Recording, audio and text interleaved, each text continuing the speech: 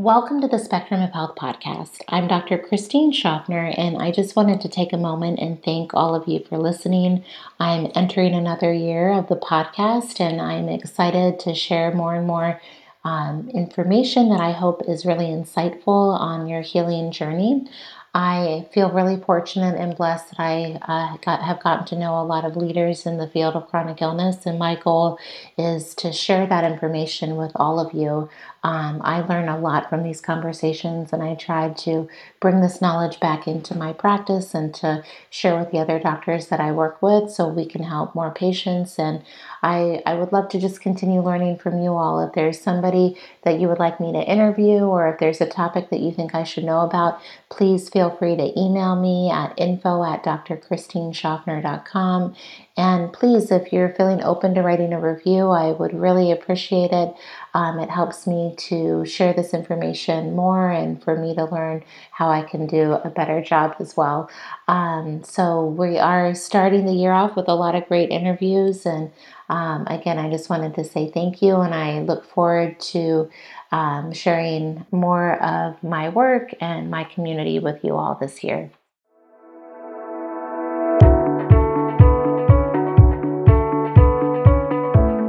Welcome to the Spectrum of Health podcast. I'm Dr. Christine Schaffner, and today I'm speaking with Dr. Dave O.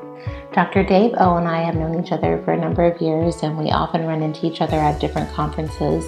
I've always admired Dave's commitment to his patients, his integrity, his search for knowledge as he tries to find more solutions for his patients. And we go through that journey today on the podcast, and we geek out a little bit on talking about ART and some of the tools that he's brought into his practice and the results that he's seen.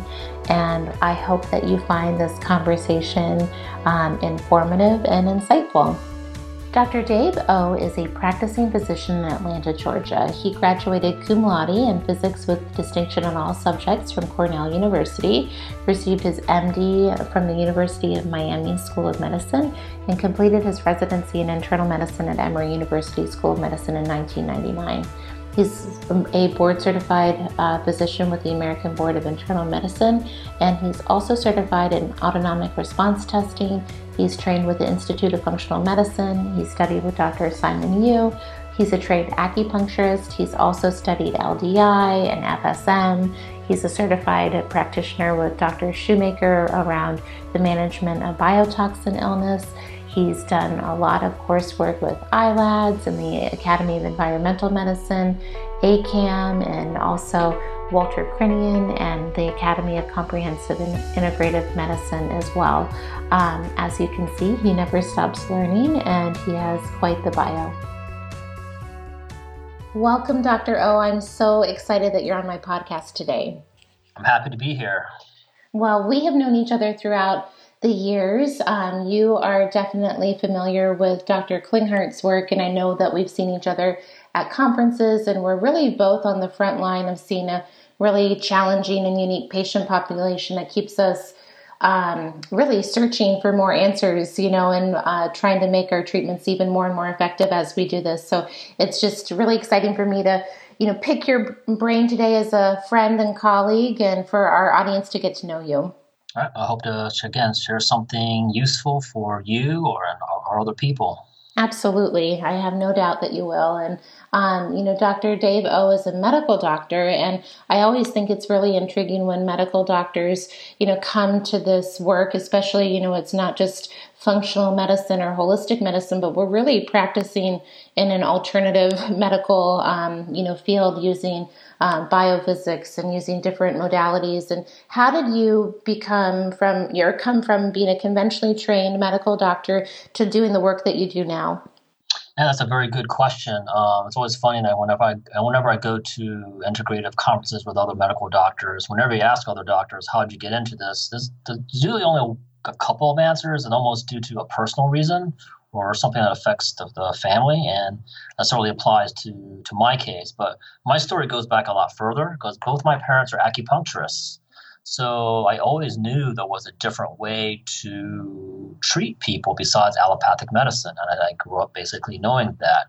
And also knew that since at as a child, that since doctors and scientists always said, "Oh, acupuncture can't work," but I knew that that wasn't true. I always questioned allopathic medicine. But my parents wanted me to be a allopathic doctor anyway, and it's something I enjoyed doing. So I certainly went into medicine. But as a child, I had lots of health issues like asthma and allergies and digestive issues, dermatologic issues, trouble sleeping, and certainly my parents didn't bring me to the doctor too much, and I just wanted to get rid of all these things.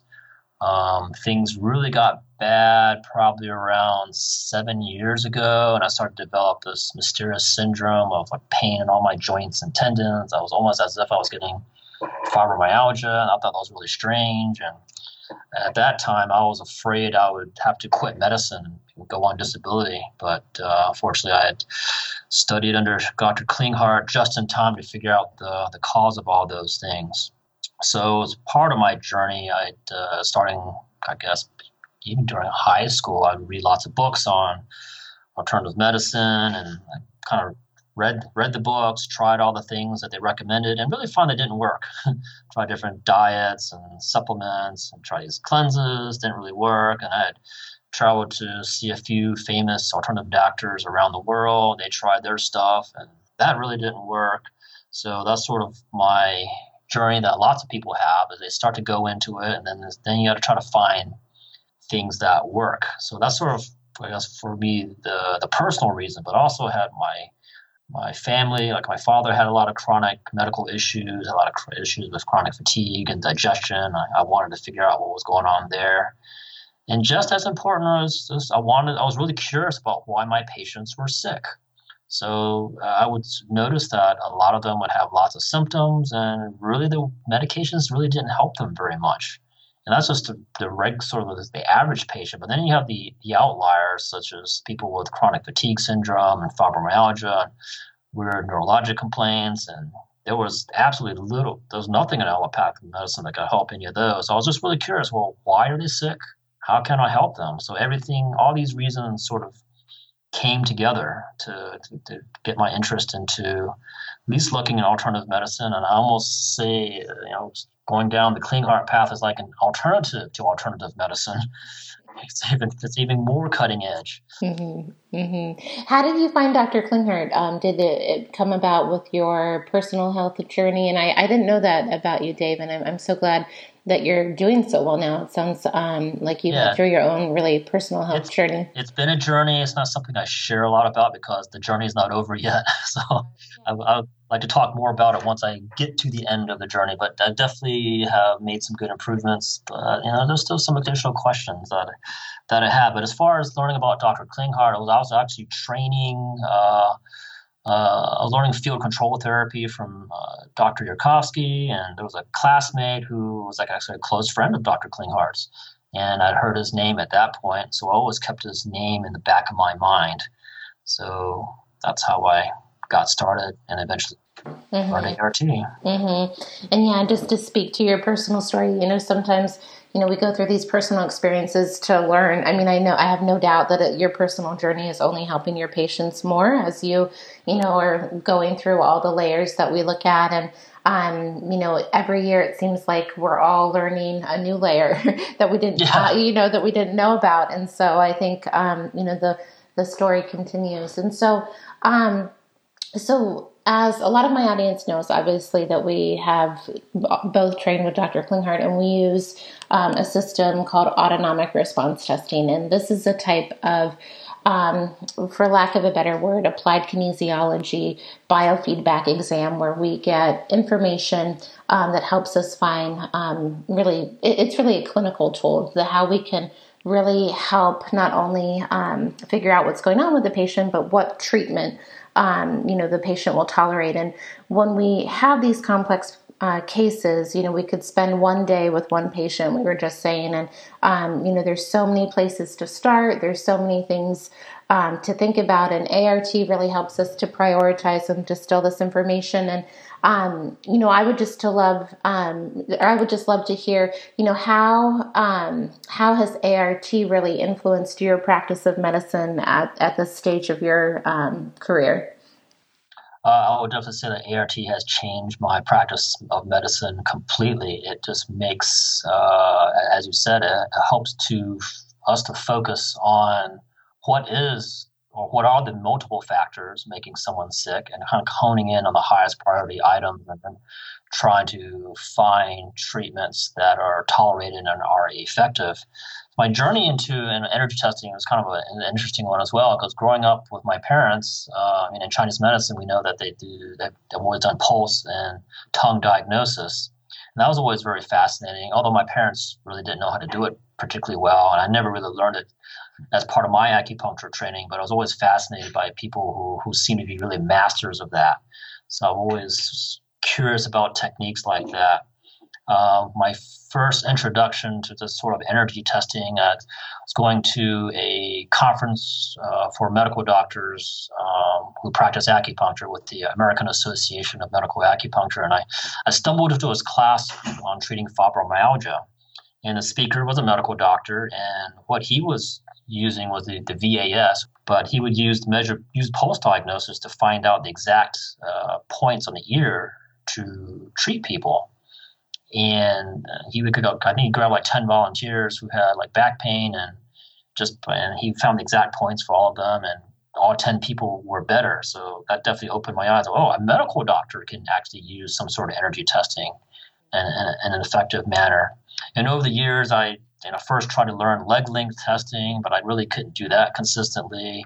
Took a class on EAV or electrodermal screening, bought the equipment, started poking fingers and toes for a long time, but I could never get that to be consistent in my hands. And then I started, maybe I'll do arm length testing. I even took a class on how to use a pendulum. It was all pretty messy. And then finally, let me try ART. And that wasn't easy either. I mean, I really struggled with just doing the arm testing part. And part of it ended up was that my assistant, she had sort of a trick arm. I finally figured out how to use it, and I was so frustrated. And I really, really want to learn it. So I eventually decided I'm just going to bring a friend to take a class, and maybe if she learns how to do it, then she can teach me how to do it. Mm-hmm. And that's what I did. So my close friend Terry Thompson Horn. That's how I brought her into the whole thing, because I wanted her to learn how to do arm testing, so she showed me how to do arm testing, and it worked perfectly. She showed me how to do it. You needed the right support, right? Exactly. And I think for a lot of people, ART can be difficult to learn. It's just really handy to have somebody who can just show you some of the intricacies. So over the years, I've met people who are interested in learning ART, and I'm always more than happy to kind of coach them and help them to learn how to do it, because when done well, it just gives so much information. But kind of going back to how it's changed my practice of medicine, I mean, we know that there are countless reasons why a person might be sick, and they have lots of different symptoms, and we've gone to all these different conferences, all kinds of possibilities. But then the question is, when someone walks into the door, well, what do they have? And over the years, I've trained in functional medicine, and in the past, I might run like $5,000 worth of tests, and you get all this information about this nutrient, that nutrient, this microbe. And from a practical standpoint, addressing those issues on labs just wasn't satisfying, and it really didn't necessarily help people. But with ART, we can really focus on which of those things are the most important and will create the greatest change in a patient. So, when I first started going deeper into integrative medicine, I started to see more and more complicated patients from more and more people who've been to already 10, 20 other doctors. And at first, I'd be really terrified, like, well, where do I begin? What do I do? What can I think of? But now at this point, it's not a problem. If no one knows what's going on, I'll just use ART. Let's see what's going on. Mm-hmm, mm-hmm. It takes the intimidation factor. That a lot of these complex cases can obviously bring up, and when I think it's pretty common that people do ART, they attract those types of patients that don't get answers from conventional medicine or even functional medicine or alternative medicine. And so yeah, no, I think, one thing that I wanted to touch on too is that this system allows us to also discover new knowledge, right? And so as we are, I kind of consider us as detectives and observers, right? And so we learn, through our patients, really what works and what doesn't. And, when people continue to struggle or you're dealing with hard cases, you're forced to continue to bring up, new questions and, new theories. And, that's where I think a lot of us connect on the innovative part of ART. And Dr. Klinghardt calls it an open system, that we can bring a lot of other knowledge to the system and see what works and what doesn't, essentially. And so, and I guess maybe we just take a step back for our audience, because I don't want anyone to be lost. So with ART, again, it's, you can take classes, with Dr. Klinghardt to learn it, but it's basically a way to look at where there are primary stressors in the body and how to alleviate those. And so we look and we do a scan of the body, and we look at, just different organ system stress. We look at if there's something called extracellular matrix stress, and that's where a lot of our toxicity lies. We look at, intracellular stress, so that's where a lot of the pathogens can, lie. We look at, we have different ways of assessing if different parasites or viruses or retroviruses or fungi or, what did I miss? Bacteria, of course. I have a baby brain still. So bacteria. So we look at the, really the Lyme and co-infections and, other bacterial infections. And then we look at different toxins, like heavy metals or glyphosate. And we kind of do this scan in a number of different ways and challenge the body and see where the stress is, what organs affected, and kind of really what people come out of that assessment is with a treatment plan. And so I just wanted to not have anybody lost when looking at that. And when what you made a great point, and that a lot of, that we're getting better and better with objective lab testing, but lab testing can be expensive, and it's often, there's a ton of false negatives, especially when you're looking at pathogen stress, and it doesn't always lead to the right treatment.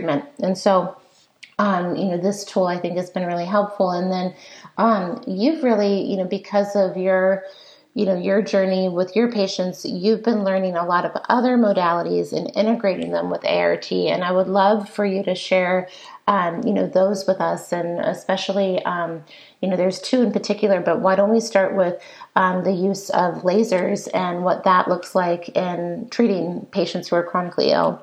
Right. Okay. What you're probably referring to is the use of a device that I use called the laser cams.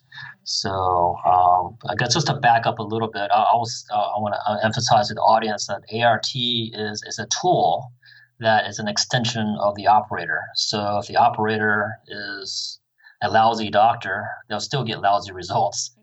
They might get better results, but it won't turn a lousy doctor into a great doctor. It's no different than a lousy surgeon who has the most expensive scalpel and the most expensive robotic equipment in the world. If the operator is lousy, you get lousy results. But a very curious clinician who asks lots of questions will get a lot better results. I think that's a great point to bring up. As far as the laser cams go, what I want to do first is attempt to explain the framework of my overall strategy of how I approach things. And I think that if I explain the framework clearly enough, then describing what the other treatments that I do will make more sense. So the first question that is always important to us is, what is health to begin with? And one of the definitions that I've liked is the ability to adapt to challenges. So if one encounters a heavy metal, does the body deal with the heavy metal? If it encounters Borrelia, does it deal with Borrelia? And once it loses its ability to cope with those challenges, that's when illness begins. Mm-hmm. And I like that definition. I often say health is resilience, and I think that's exactly what you're saying. Yeah, it's very similar. Yeah, I got this definition from, I think, Between the Heaven and the Earth, as a classic book in Chinese medicine. So one of the crucial pieces of this ability to adapt to challenges is basically a normal function of the body. And one of the things, I guess, when we think about normal function of the body, we don't think about communications very much. And my work currently, I'm finding that communications between all the different parts of the body is really, really crucial. Mm-hmm. And if we look at different traditions of medicine, such as traditional Chinese medicine, like their philosophy is that health is based on the normal flow of energy or qi throughout the body. And I like to think about that as like the normal flow of communications throughout the body. And there are lots of other systems, such as Ayurveda, which has a similar philosophy. And Dr. Klinghardt has a great model of health, which he calls the biophoton model. I don't know if I can do justice to his model in just like 60 seconds or less. But, speech, right?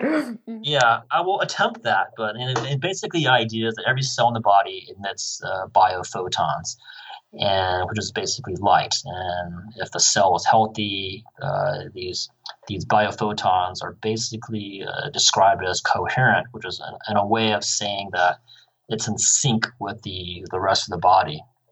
So when these biophotons are in sync with the body, then these biophotons inform all the other cells in the body what's going on. So every cell is talking to all the other cells with these biophotons. And as a cell becomes ill, the biophotons start to lose their synchronicity with the rest of the body and actually start to lose communications.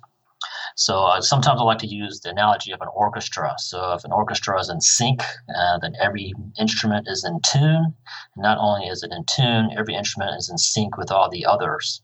So as if one instrument starts to go out of tune or out of sync, that's like a biophoton getting out of sync with the rest.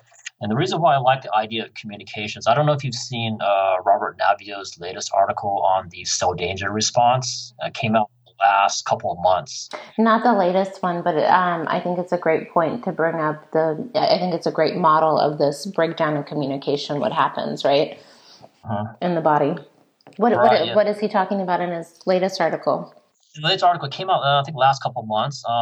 It's an extension of his cell danger response model, but he's actually talking about how the body heals from the cell danger response. And so Dr. Navio he's this brilliant doctor and scientist from the University of California in San Diego, and he's done a lot of pioneering work on what he calls the cell danger response, which he looks at what happens at a molecular biological level when trauma or toxicity or infection strikes a cell, and there's a stereotypical response. And what happens to tissues or organs when it becomes ill, and in his description, it actually disconnects from the rest of the body. It actually disconnects from the autonomic nervous system and disconnects from the endocrine system. And as part of the healing process, he says, you have these. So it's almost like cancer, where cancer grows on its own and the body can't control it anymore. And in the same way, tissues or organs that are undergoing the cell danger response sort of have a life of their own, and they're sort of off on their own to try to repair themselves.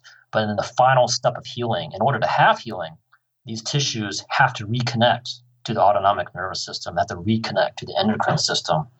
Which is why, so this is a big reason why I really like the communications idea in the process. Yeah, no, that's. I'm really glad you're sharing this. This is all, such poignant information. So, I won't interrupt you, but I think this is great. Yeah, I'll go ahead and I'll send a copy of that article to you, and I think you and Dr. Klinghardt will find it interesting. Yeah, absolutely. I'll read it on the break. Right. Okay. Mm-hmm. Okay. So anyway, I've talked a little bit about the cell danger response. So in a way, so since Dr. Navio is describing a tissue that's undergoing the cell danger response is basically disconnected from the rest of the body. This is to me, it's exactly the same thing as an area of the body that is not producing these healthy biophotons. And sort of in traditional Chinese medicine, you might say that these areas have abnormal qi as well. But another model that I like to kind of bring into this is the concept of interference fields.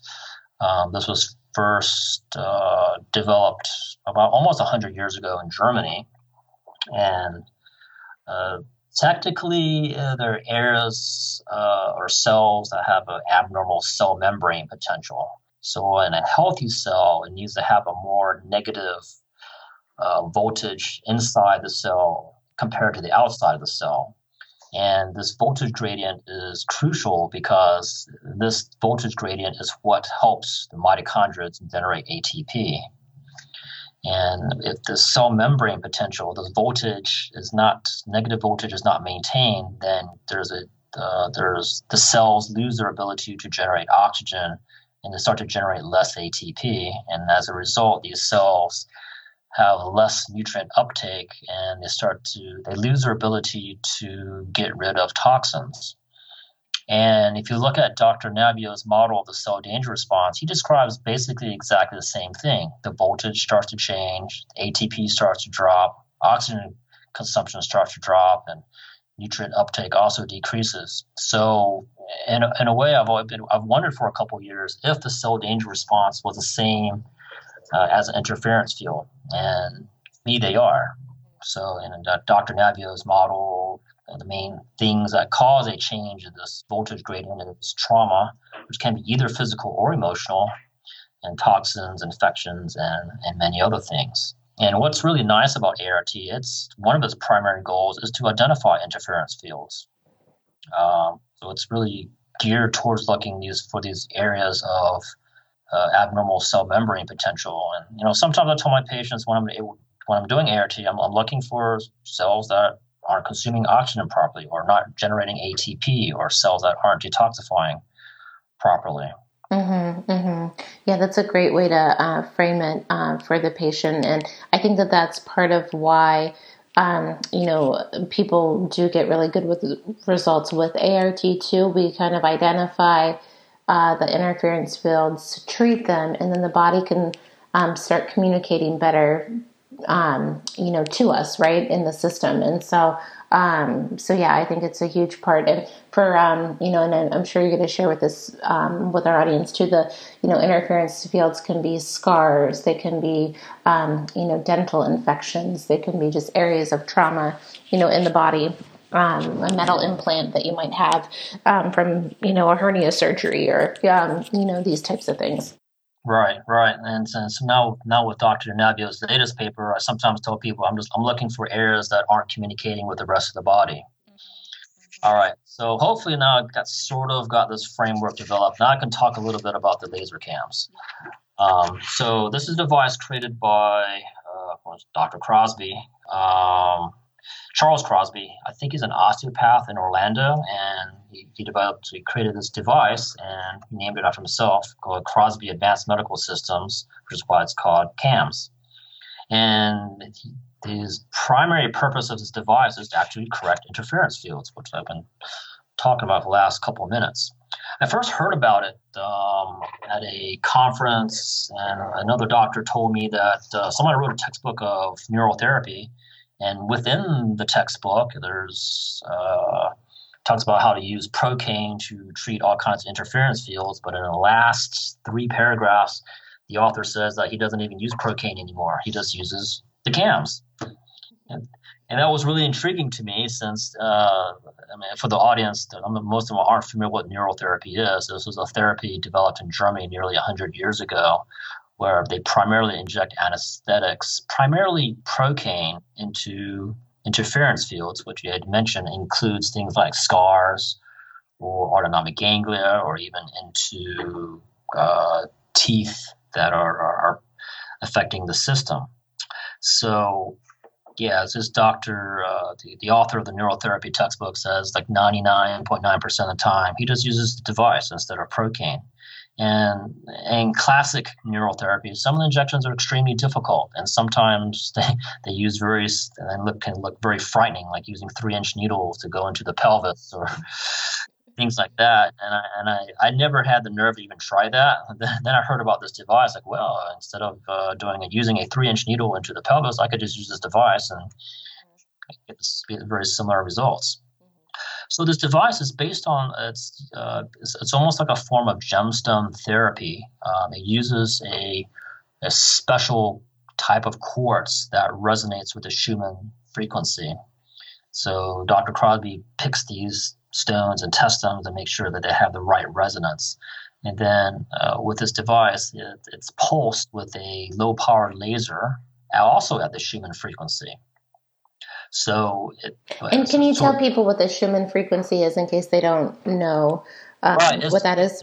It's the natural frequency of the Earth. If you actually look at the frequency of lightning strikes around the planet, it's around 8 hertz or 8 times per second. It's a frequency that people need to survive properly.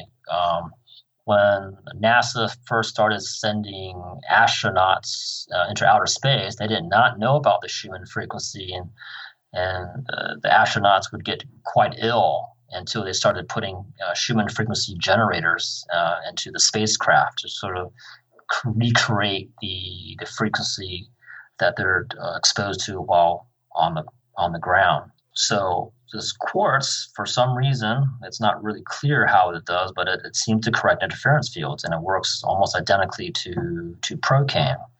The other aspect of the laser cam device is that it uses a blue wavelength, a very specific wavelength that Dr. Crosby says the literature shows is antimicrobial.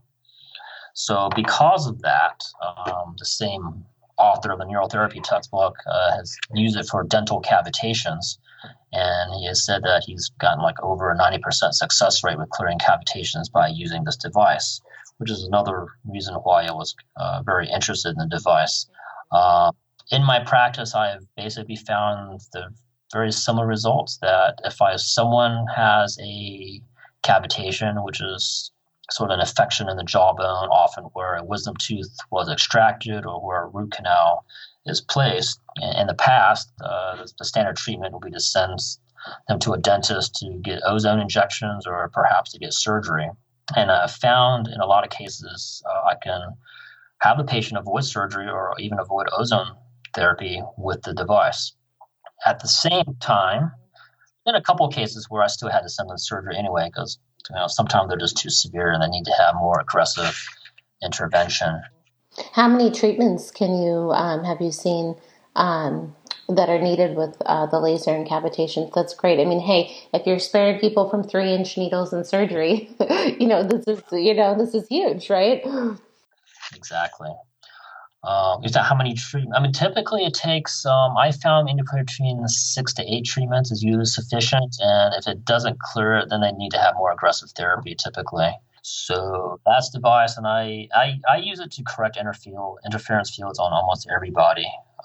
It definitely seems to accelerate the healing process and keeps them from having, let's say, die-off reactions and adverse effects to other treatments. Mm-hmm. Mm-hmm. Yeah, no, and there's a lot of talk, I think, now more than there has been in a long time, about photobiomodulation or using light as a treatment. And I think the CAMS laser is obviously a very unique and effective way to use light to restore communication in the body. But there are more and more tools around either infrared or LED light. There's actually a conference coming up in February I'm going to go to. We're looking at getting the Weber medical laser with the IV,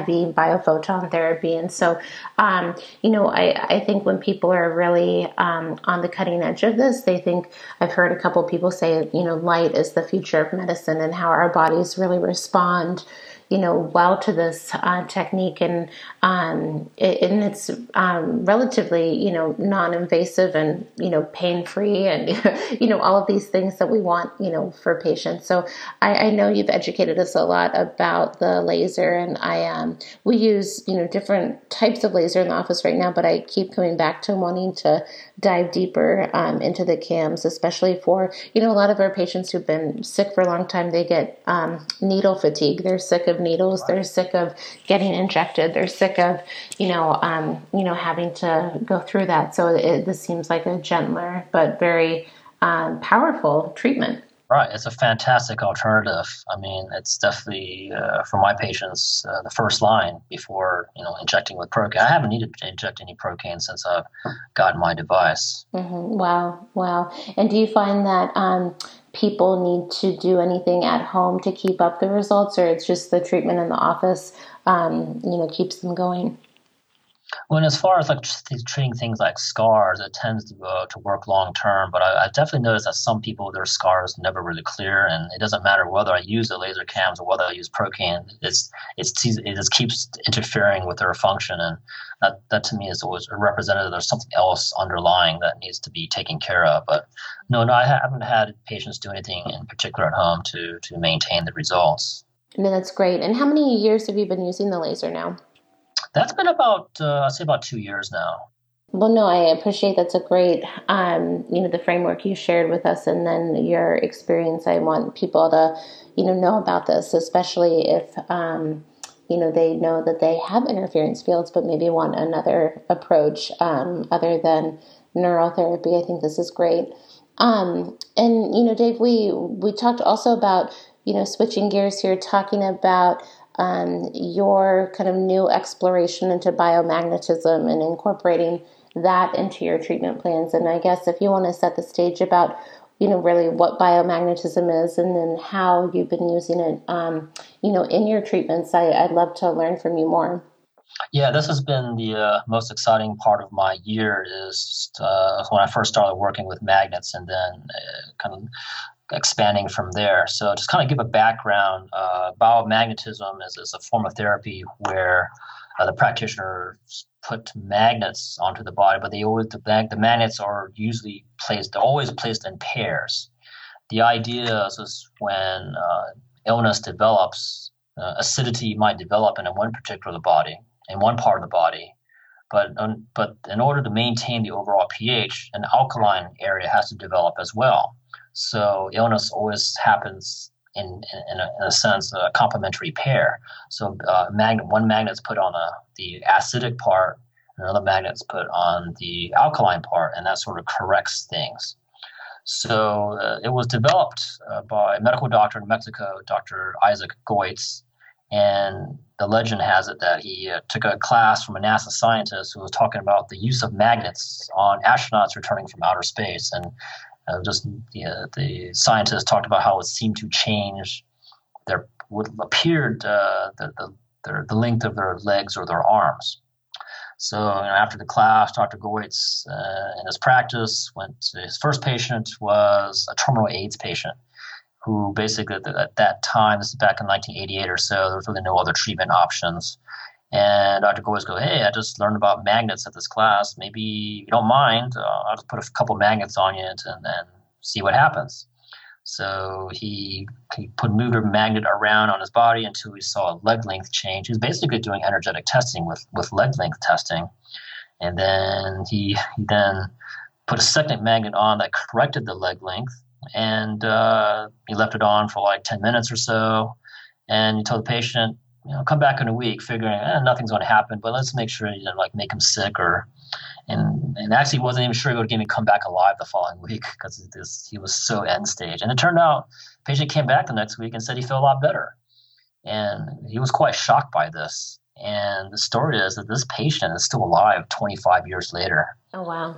And so then he just basically from that point, he started experimenting with magnets on a wide variety of medical conditions, such as infections, and there's more than HIV. And the list of indications is huge. They seem to almost treat anything with biomagnetism.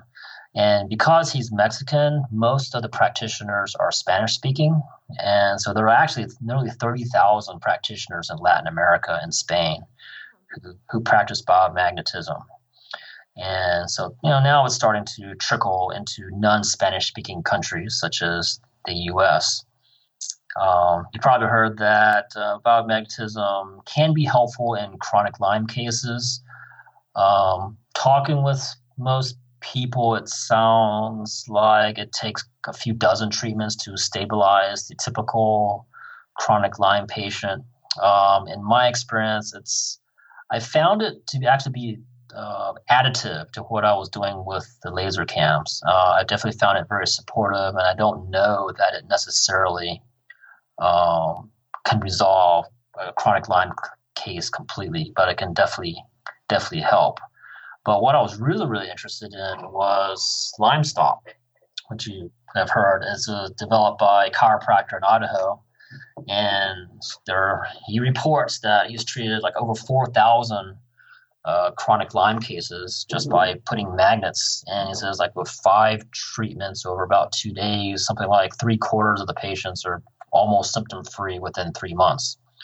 And I believe that's what he said. It sounds almost unbelievable. So, but I was fascinated. Like, is this really possible? Can you just use magnets and resolve such a challenging clinical condition? So, and I guess another challenge is that he doesn't actually teach it, but he teaches a class called the craniobiotic technique, or abbreviated as CBT, not to be confused with cognitive behavioral therapy. So a couple months ago, I went up to Idaho to take his class on the craniobiotic technique, so or CBT. And this is basically the system that he had before LymeStop. It was a system that he was using to help patients recover from viruses, parasites, bacteria, and fungi, and also helps with allergies, such as food and airborne allergies. And it actually is a part of LymeStop because you can't clear someone of chronic Lyme unless you take care of the viruses, parasites, bacteria, and fungi. Mm-hmm. So I thought, if I just learn to take care of those things, or maybe I just take care of food allergies, that would be great on its own. But I went in pretty skeptical. I just could not possibly. And I was even talking with Scott Forsgren. It's like, how can there be like specific points? You have a parasite. How can this parasite point show up? Mm-hmm. But it turns out, I went in with the skepticism. I thought, I'm going to use ART. I want to like either debunk this or prove this. One way or the other. No. You're determined. And I was determined to figure out what's going on. So then after the class, I went back to my office, and I found that when a patient has a virus, their virus reflex point lights up. If they have a parasite, their parasite reflex point shows up. And I do it the other way around. If I find a bacteria reflex point, I would find a bacteria. So I was pretty convinced at that point that these reflex points actually exist. And then with my background in acupuncture, it's not terribly hard to believe, because if someone has, say, back pain, there are specific reflex points or acupuncture points for back pain or neck pain or headaches. In acupuncture, they don't teach that, if you have a virus, then you might use such and such a point. Although there is acupuncture for infections, but not specific infections. So it was plausible enough for me. So even though these reflex points existed, my next question, is it really going to help the immune system enough to help people without antimicrobial? I should point out with LymeStop, Dr. Smith doesn't give anyone antimicrobials. He just said, you just do these treatments, you stop your antibiotics and herbs, and in most cases, you'll get well. And in working with my patients, let's say, I find a parasites or yeast, and I find that they might test for diflucan, which is a prescription antifungal. Most of the time after I do CBT, they no longer test for that diflucan. So then I eventually would have some patients, I get kind of nervous, like I can't believe this possibly could work. So I would bring them in like a week just to make sure they really didn't need diflucan. And sure enough, they didn't. And I would find no evidence of the yeast anymore. I should also point out some people, their microbial load is so high that they still need antimicrobial. I'm just finding that people need way less than that. And that's what we all want I know as practitioners, we all, especially in this patient population, they take so many supplements, and it's, how can we make that easier for people? So I'm so glad that's been your experience. Yeah, I have found that through the work of combining the laser cams and CBT and the other things I'm doing, the number of supplements that I'm now recommending is drastically reduced compared to even a year or two ago. It's almost kind of strange that to barely use any supplements at all, yet they're actually making very, very good improvements. So the next step was, okay, I'm really happy with CBT. Dr. Smith, he has no plans to teach LymeStop in the near future. He's taught one person, but he has no plans, immediate plans, at least in the next year or two that I can tell.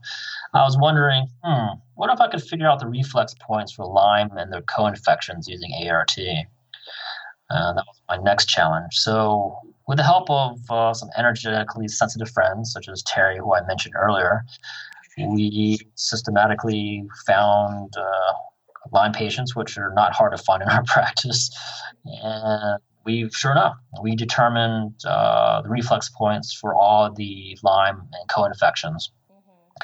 And in the process, we found reflex points for mycotoxins, retroviruses, and EMFs. I would say the EMFs, I really didn't discover the reflex point. That's been known by all of us for a very long time. It's actually the spring ligament. Yeah. Wow. So you confirmed that. What about, so have you been able to match what you found with what Dr. Smith's findings are, or haven't gotten there yet? In terms of, are people recovering by or these? Do you have the same reflex points as what maybe for his reflex points for Lyme and co-infections that he uses with LymeStop? Do they match the reflex points that you found? Right. He hasn't taught LymeStop, so nobody knows what the points are. So I have no reference. I don't know. We'd have to ask a patient, right? Maybe it's been there. We would have to. I actually did ask a patient once, and it does actually look pretty close. Oh, cool. I know Tony. I'm it would be nice if he, I think that would be, how validating, right? If, for him, if the points line up very similarly to what you're finding, right? Right. Mm-hmm. So now that you've found them, how are you integrating them into the treatment? Well, basically, at this point, when a patient comes in, I basically look. Well, I should kind of back up a little bit. All these reflex points are actually interference fields. It turns out. The trick is that with normal ART scanning, they don't necessarily show up. So sometimes they have to be physically compressed to show up. And sometimes I'll use a laser cams to kind of provoke them to come out of hiding. I'm still working on trying to figure out all the best ways to try to get them to show up, because I've discovered a lot of these reflex points or a lot of interference fields are hidden by the body, because it's almost as if it's almost too embarrassed to show where they are. So I was working on new ways to get them to show up. That's an interesting thought. And that is, I see that sometimes in, we're using other provocation tools, but, sometimes, there's so much there that you don't find on the surface, right? Because of these, hidden interference fields or hidden infections that need to be revealed. Mm-hmm. Right. So basically what I'm doing with my patients is I'll first try to identify all their interference fields. And if I recognize them as a reflex point, for a microbe, I'll verify with ART that it corresponds to the microbe. At the same time, I continue my ART scan for microbes separately. And if I find a microbe and I don't find a corresponding reflex point, I'll then search for the reflex point. And I'm finding the more work that I'm doing that some people just don't have a standard CBT reflex point, or don't even necessarily match what I think are probably the LymeStop points. There are some people, particularly the more complicated ones, the points almost seem to be random. But like even today, I think I saw someone with Babesia and Borrelia, and the reflex points for those were not in the usual place. They were in a completely different location. But I go with that, and I will say that I think that is perhaps one of the limitations of LymeStop, is a saying that, the Lyme points are just here, or the Babesia points are just here, and the Barnell points are just here. In my experience, they are mostly located there, but in some people, they're located in a different place. And I think we get much better. I definitely find I get much better results if I can just find those reflex points based on the individual instead of going by a fixed map. That gets much better results. Yeah, that is a good point. And that brings in, even though within these systems, right, there's individual differences. And if, you're curious enough to, figure that out, the body will show you it. And, I think that's really interesting. I'm going to definitely pick your brain more. Dave, are you going to be teaching this once you get the system down? Possibly. I mean, I think at this point, I know one has to be like really good at ART first. I don't think you can just do regular muscle testing. I mean, even though that's what happens in CBT, because some reflex points don't show up with regular muscle testing. You actually have to use ART to find those. And sometimes, as I mentioned, sometimes other things have to be used to get these points to show up. But yeah, I would love to kind of share this. Probably my initial plan is to just kind of share this with people who have taken the CBD class, because I think having that background is really important as well. So, yeah, exciting, and it just shows, just even with these modalities, you've walked us, through how your practice of medicine is continually evolving, and as it evolves, so does your patient's results. They get better and better, which is great. I mean, I think, that's the goal, right? I will say that I guess sort of in my process of working with my patients, I think a lot of people have what I might call custom or personal reflex points. They're just unique to their individual needs. And a lot of times I don't even know what these reflex points do. I just know they're there, and I treat them, and patients seem to get a lot better. Mm-hmm. And do they have to treat them at home too, or are they kind of? Sometimes with parasites or candida in CBT, it is recommended that they do continuous home treatments. It's very easy to teach. It's not exactly the same treatment as what's done in the office, but it's a modified version that patients can do at home. I'll also say that one of the things with the way the system works is there are basically 3 points that are held during the treatment. One is the actual reflex point. The other is where the microbe actually lives. So let's say you have Borrelia in the spinal cord. You would put one hand or magnet over the Borrelia reflex point. Then you kind of use your hand and touch the entire spinal cord. And then there's a third, and then the third spot is the brain has to be held as well. So there are 3 areas that are held at the same time. And in Dr. Smith's working model, he believes that what happens is you basically bring the brain's attention to the microbial infection, and then that stimulates the brain to ask the immune system to do something about the issue. So in a way, it's kind of going back to the communications theory of Dr. Navio. It restores communications of those areas back to the body. Yeah, it's bringing the body back online so it actually can clear the infection, right? It sees it. Yeah, and sometimes that's all it needs to clear it. It doesn't need necessarily heavy-duty antimicrobials. It just needs to know, I forgot them. So it's as if the body forgets about it. But that's what happens in the cell danger response, that those sick tissues are disconnected from the body, and after a while, the body just forgets that's even there.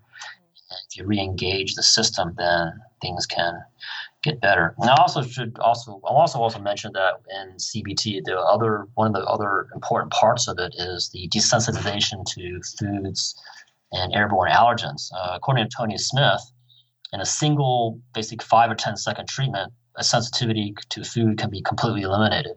Wow. Which is, again, at first glance, unbelievable. So Dr. Smith said, yeah, I mean, if he says if allergy ever comes back, he'll treat it again for free. Wow. So, and in my own personal case, I've had probably dozens of food allergies for a number of years.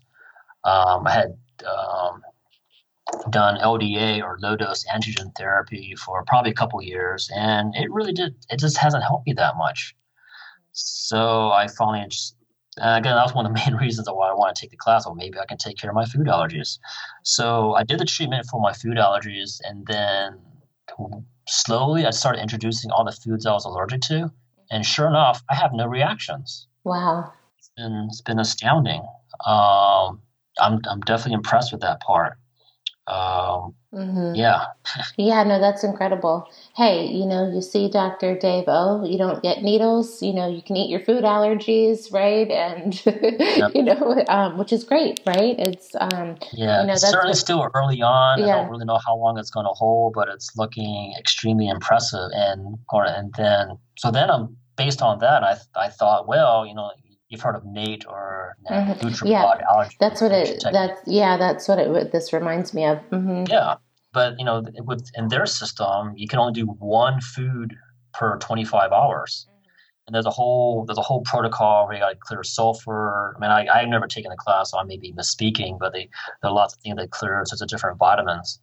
But in CBT, I've done 24 foods in 10 minutes, and it seems to work. But then I've expanded it beyond that because in NATE they'll do things like desensitize to vitamin D.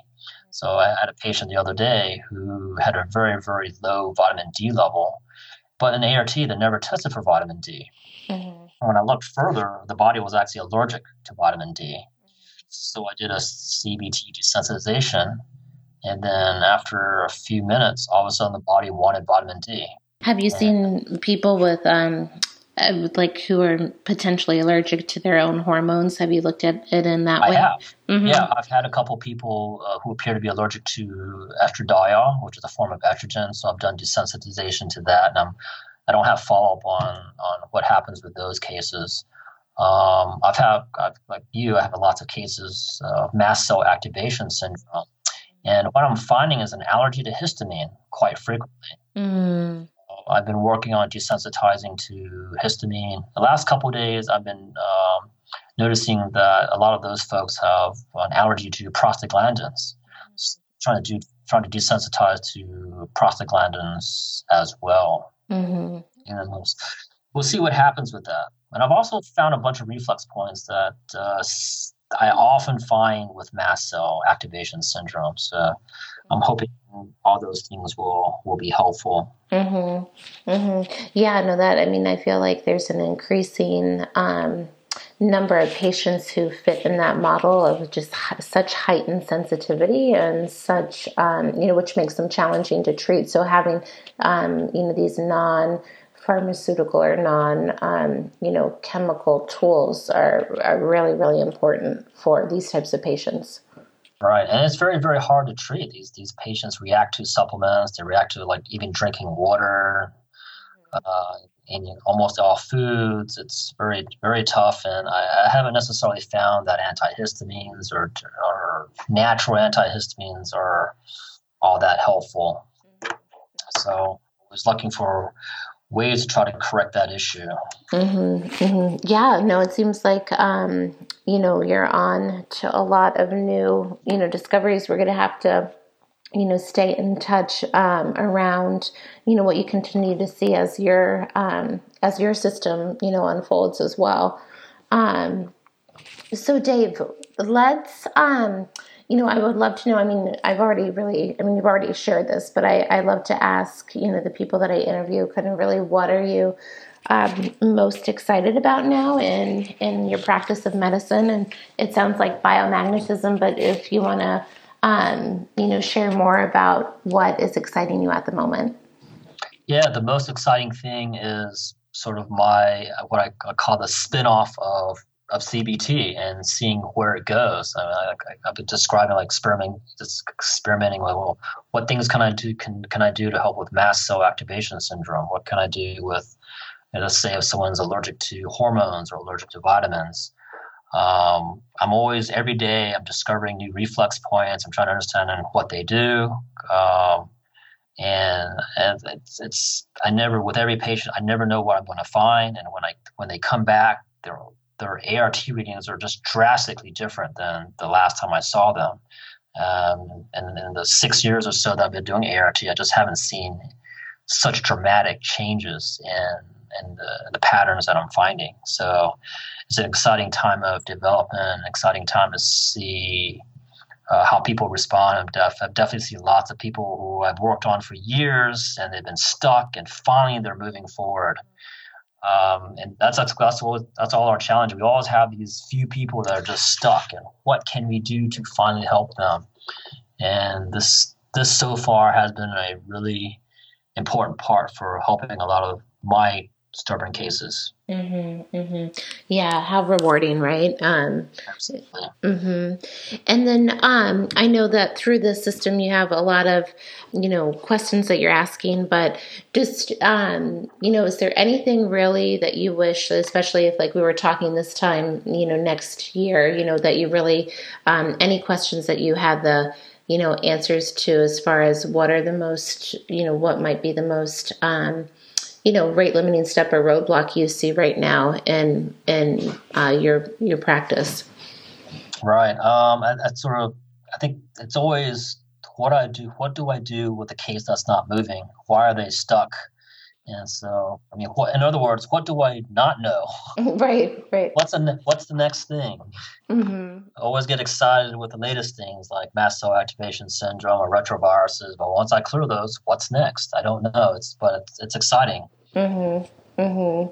Absolutely. And I think, just with our, the environment that we're in, people are, increasingly more stressed and challenged. So we're continually, finding these, new discoveries on how to help people because, like you said, some people just get stuck or we don't have the answers for them and we just don't know the questions to ask sometimes, or we don't have, the theory yet to try. So Dave, how do you take care of yourself? You're a busy doctor. I know that you put all of your heart and effort into your patients, and I know with that comes probably long hours and, a lot of patient care. And so how do you take care of yourself? Well, lately I've been trying to test my invention on myself. Yeah, so I do a lot of I guess, I'm trying to come up with a new name for this process. I think I might call it reconnective immunotherapy or something like that. I like that. Yeah, thanks. I'm going to keep playing with that. Maybe I'll come up with a cute little acronym Yep. for that. So, Yep. Mm-hmm. yeah, mostly experimenting with that. So I test myself regularly with ART, and I just sort of follow what it says I should do. So, if it says I do ionic foot baths twice a week, I do ionic foot baths twice a week. Kind of walk on my treadmill a couple times a week. I do infrared sauna a couple times a week. In the past, when the ART said I was allergic to 24 foods, I would go on a diet to avoid those 24 foods. But now it says I can eat almost anything. But I'm still trying to follow a healthy diet. In general, I try to stay to a paleo autoimmune type diet, but definitely not strictly because I'm human. Mm-hmm. Right. Yeah. Mm-hmm. Mm-hmm. Yeah. And then are you feeling better with some of these new therapies you've integrated? Are you seeing the results on yourself so far? Yeah, certainly with a lot of the issues I've been dealing with over the years, using all the different techniques from Dr. Klinghardt and others, they've been helpful. But then I always seem to hit a plateau, and sometimes even regress, and that's always frustrating. But lately, with this reconnective immunotherapy, I've definitely had a huge leap forward. Been really it's actually been a couple years since I've hadn't made any progress, and this is one of the first breakthroughs I've had in quite some time. So definitely really excited about that, as well as what looks like the clearance of my food sensitivities. Mm-hmm, mm-hmm. But I assume I don't know how many layers are left or how many other unknown questions I have to answer before I finally get to the end. But I've been feeling happier, I'm sleeping better, my mind is clearer. Feeling more hopeful, just feeling more enthusiastic about life, and I get more and more excited with working with patients. And that's one of the beautiful things about ART is that the longer I use it, the more excited I get with what I'm going to find. It's a wonderful gift that Dr. Klinghardt has given us. Mm-hmm. Absolutely, and I'm so happy for you that you're seeing that progress. Not only with your patients, but with yourself. And I completely agree about ART. And And, Dave, if people want to get to know more about you, or how do people get to learn about you and your practice? Can you share with us how to reach out to you? Yes, absolutely. I have a website. It is www.bridgestohealthatl.com. So that's Bridges TO Health ATL, which stands for Atlanta, where I'm located.com. That gives some basic information about my practice and how to become a patient. Unfortunately, I do have a very long waiting list.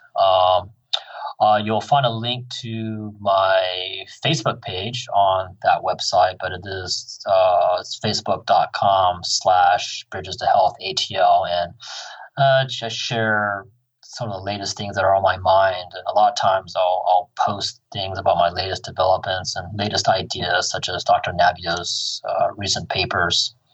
So people can definitely look there and learn about some of my current approaches to healing at this point in time. Mm-hmm. I'm going to have to start following you. Absolutely. Please join. Absolutely. Well, I know that you're so busy, and I really appreciate you taking the time to have this conversation. And I think you've really piqued a lot of people's curiosity around your style of medicine and some of these modalities. And, really what my goal for sharing all of this to our audiences, especially if people are suffering or struggling with a chronic illness, that there are so many strategies and modalities to heal and regain your health, and not to feel stuck or hopeless if you are not getting the answers you need right now, and to find a physician like Dr. O or one of our colleagues, because we wanted to see more and more people get better. Yep, absolutely. There's definitely hope out there. There's no reason to give up hope. There's lots of answers, and lots of people have different parts of the answers, and hopefully collectively we'll have all the information we need to help most everybody. Absolutely. Absolutely. Well, thank you, Dave, and I hope to see you again soon, and I so appreciate your time today. Yep, thank you. Thank you for having me on. It's been a pleasure, and I'm sure we'll see each other soon. Thank you. Thank you for listening to the Spectrum of Health podcast. I hope you enjoyed my conversation today with Dr. Dave O. And if you want to learn more about him and his work, it's in the show notes. And I hope to see you again soon.